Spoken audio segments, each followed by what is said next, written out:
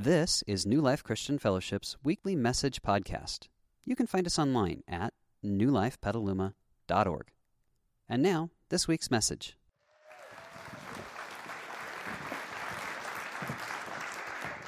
Hello, Merry Christmas. Merry Christmas. You know what? This is one of my favorite services of the year because it's all rush, and all that kind of stuff. And when we come to Christmas Eve service, it always feels to me like, okay, Christmas is now beginning. And now we can just throttle back on all that stuff and enjoy family, enjoy the meaning of the season, and have a great time together. So, for the next few minutes, I want to talk to you about something that I think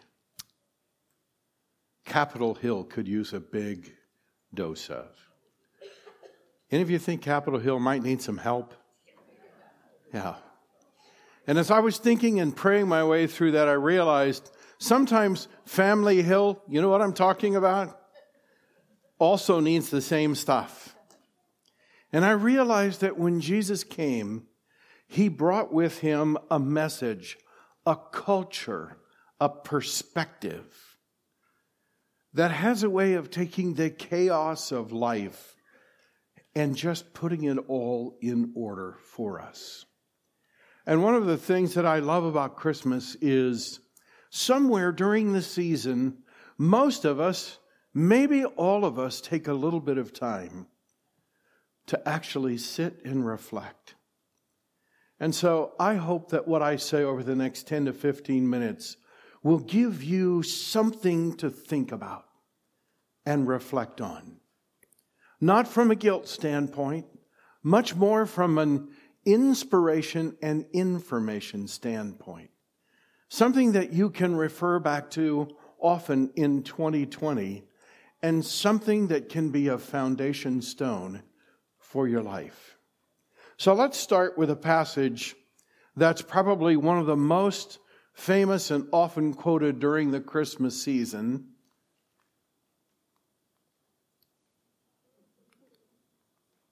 There it is.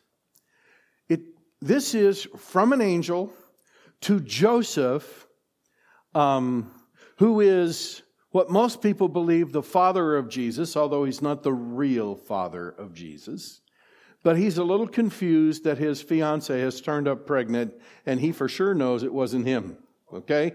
So the angel is coming to help him out, and the angel says, now listen, Joseph, the virgin, Mary, the virgin. One and only time in history a virgin has ever conceived. Are you on board with that? So don't try this on your parents, okay? The virgin will conceive and give birth to a son. And I love this next phrase, and the people will call him Emmanuel, which means God with us. At New Life, we like to call this the Jesus effect. Wherever Jesus goes, even to this day, wherever Jesus is taken, there's a culture that comes.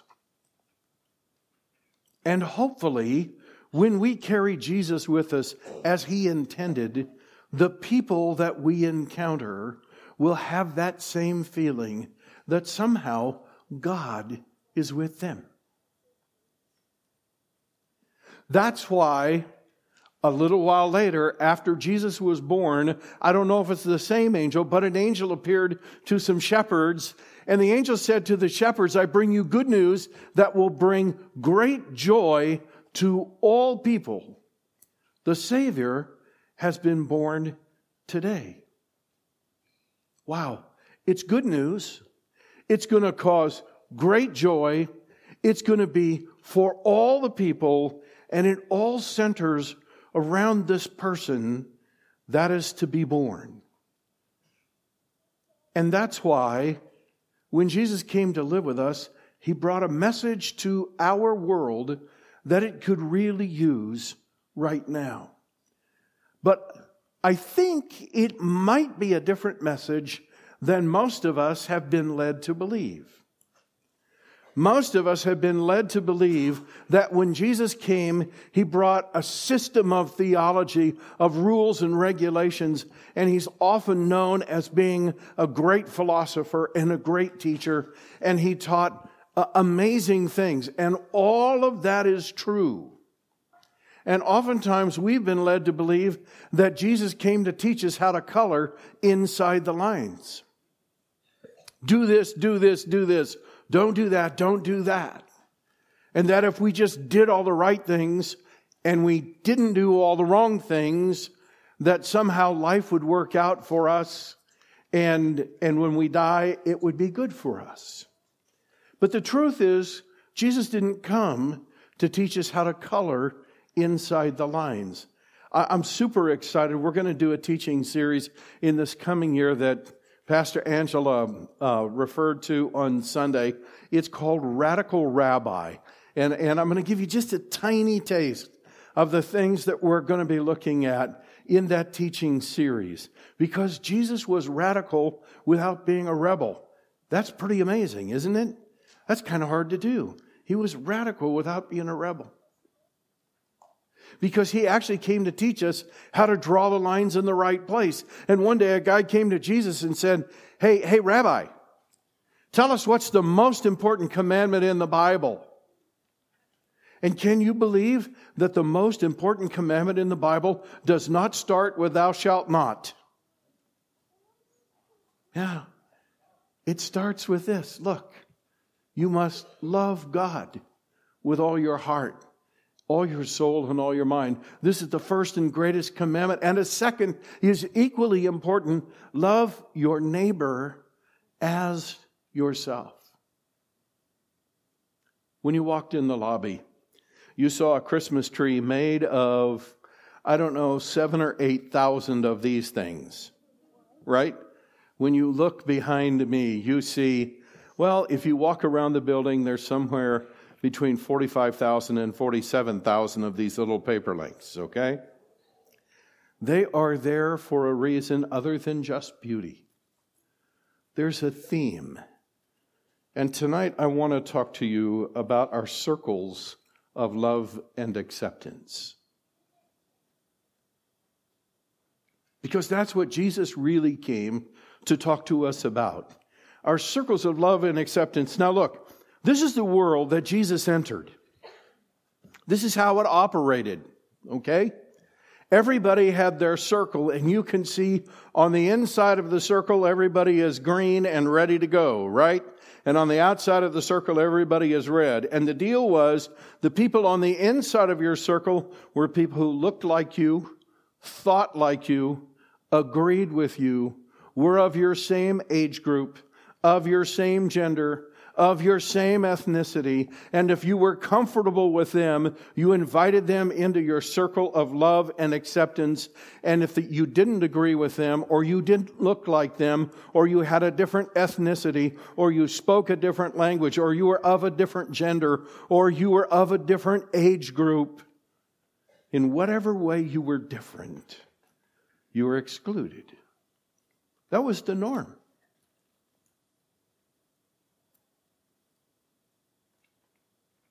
Jesus came into that world and He said, there's something seriously wrong with the world that draws lines like this.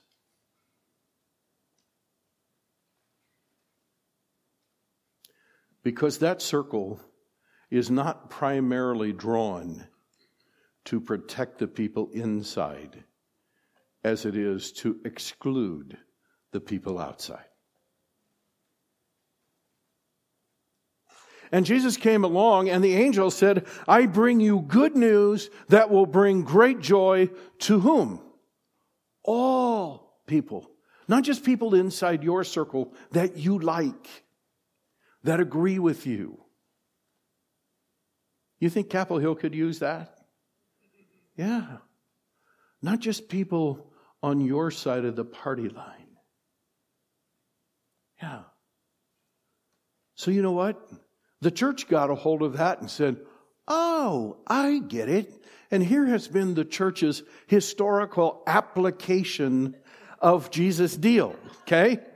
We have a circle, and we realize, anybody could come inside our circle, but they have to get past the guards. Can you see that? That's right, because we have police, and they stand, they're gatekeepers, and they make sure, yes, anyone, no matter what ethnicity, you can come here, but you have to believe what we believe. You have to act like we act. You have to talk like we talk. You have to sing like we sing, and the songs that I like, and all of those things. You know what I call this? You're welcome if.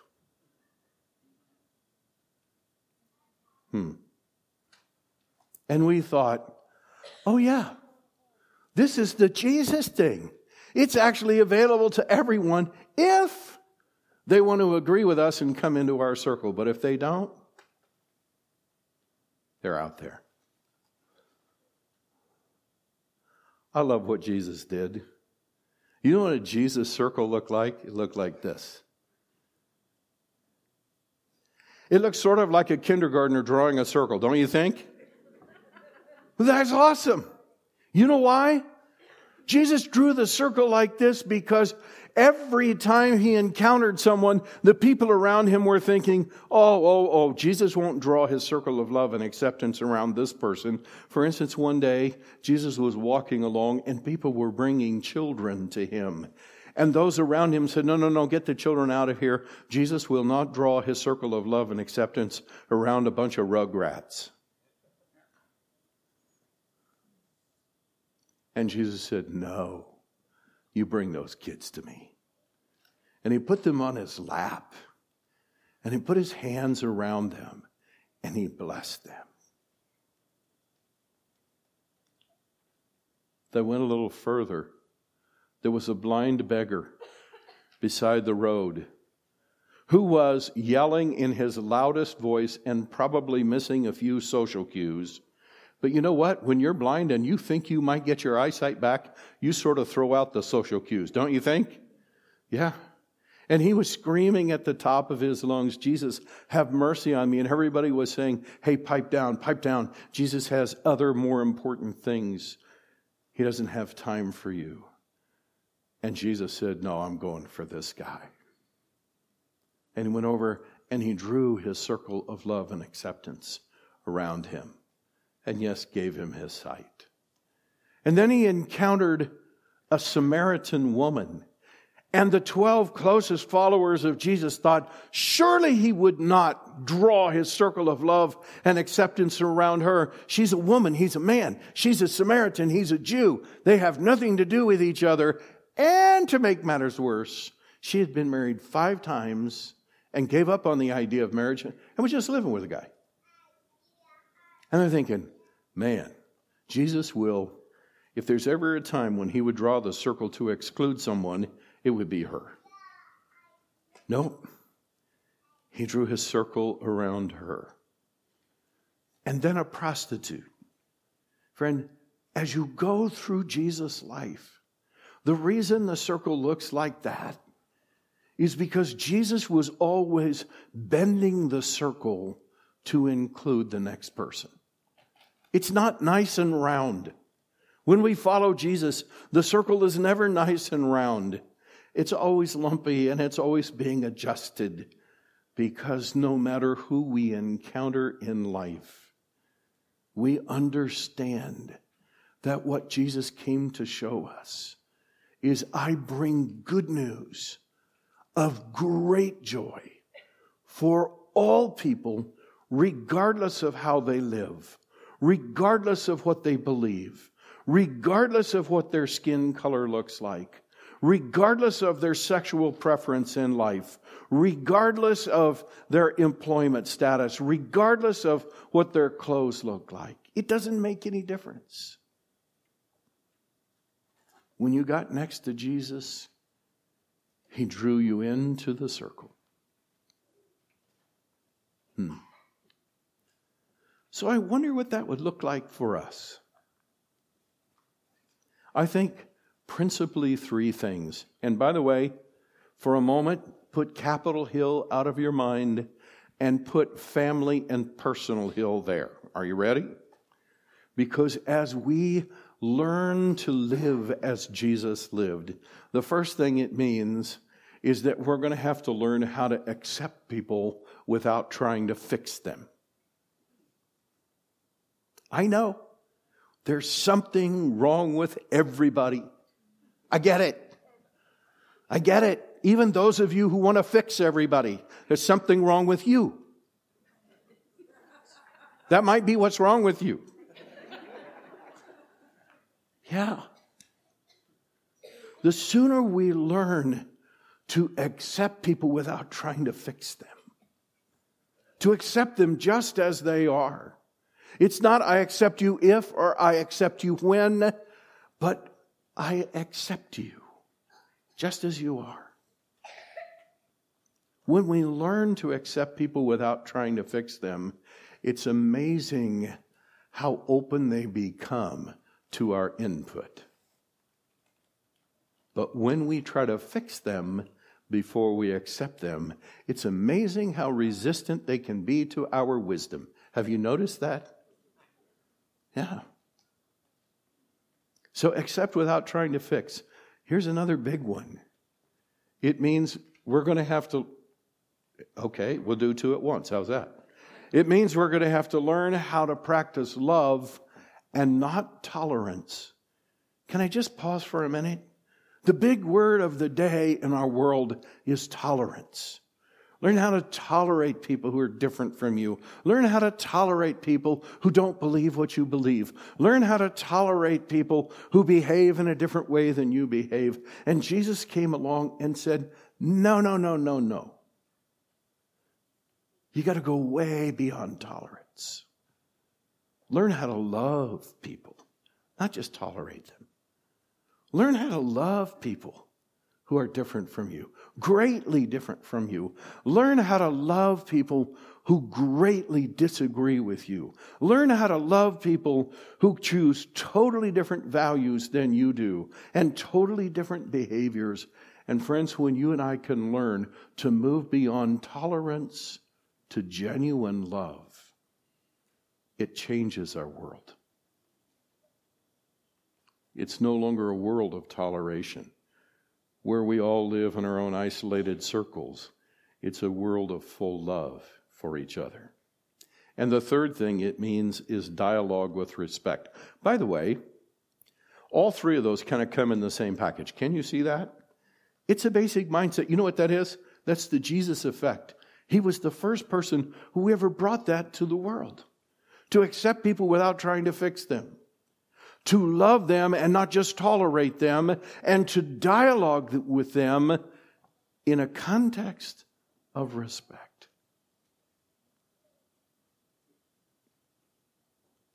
As we close, I want to leave us with one passage of Scripture that just sort of ties this whole Christmas message together. So when the angel said, I bring you good news of great joy, the angel could see what was going to happen to our world when people decided to actually follow Jesus and to learn to live as he lived. And love would become the dominant factor of the day. And we live for the day when love becomes the dominant factor in the whole world, right? Wouldn't that be awesome? Until then, it can be the dominant factor in our world. And as Paul, who received a radical call from Jesus in the middle of his life when he was a man messed up with hate toward people who disagreed with him and messed up toward people who were not like him, to the degree that you either agreed with Paul or he killed you. Not the kind of guy you want to hang out with, right? Yeah. And Jesus placed a call on his life. And the Jesus effect began to change him. From this angry, bitter, vengeful killer into a gentle, kind, loving, patient person. and looking at his own life years later and looking at the lives of people around him who had invited Jesus into their lives, this is what he wrote. When God is personally present, we are transfigured, much like Jesus.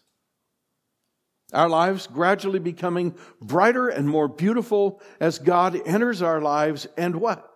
We become like him. Can I just say, that is the message of Christmas. It's great that God came and was born as a baby. It's great that Jesus grew up and lived and taught and healed. And it's great that Jesus died to pay the penalty for our sins. All that stuff is great, and don't miss any of it. It's all part of the Christmas story. But I believe the biggest part of the Christmas story is that if you and I want to, we can be made to be like Jesus. And the Jesus effect will live on in us. We hope you enjoyed this week's message. You can find more information about New Life, including contact information, at newlifepetaluma.org. Thanks for listening.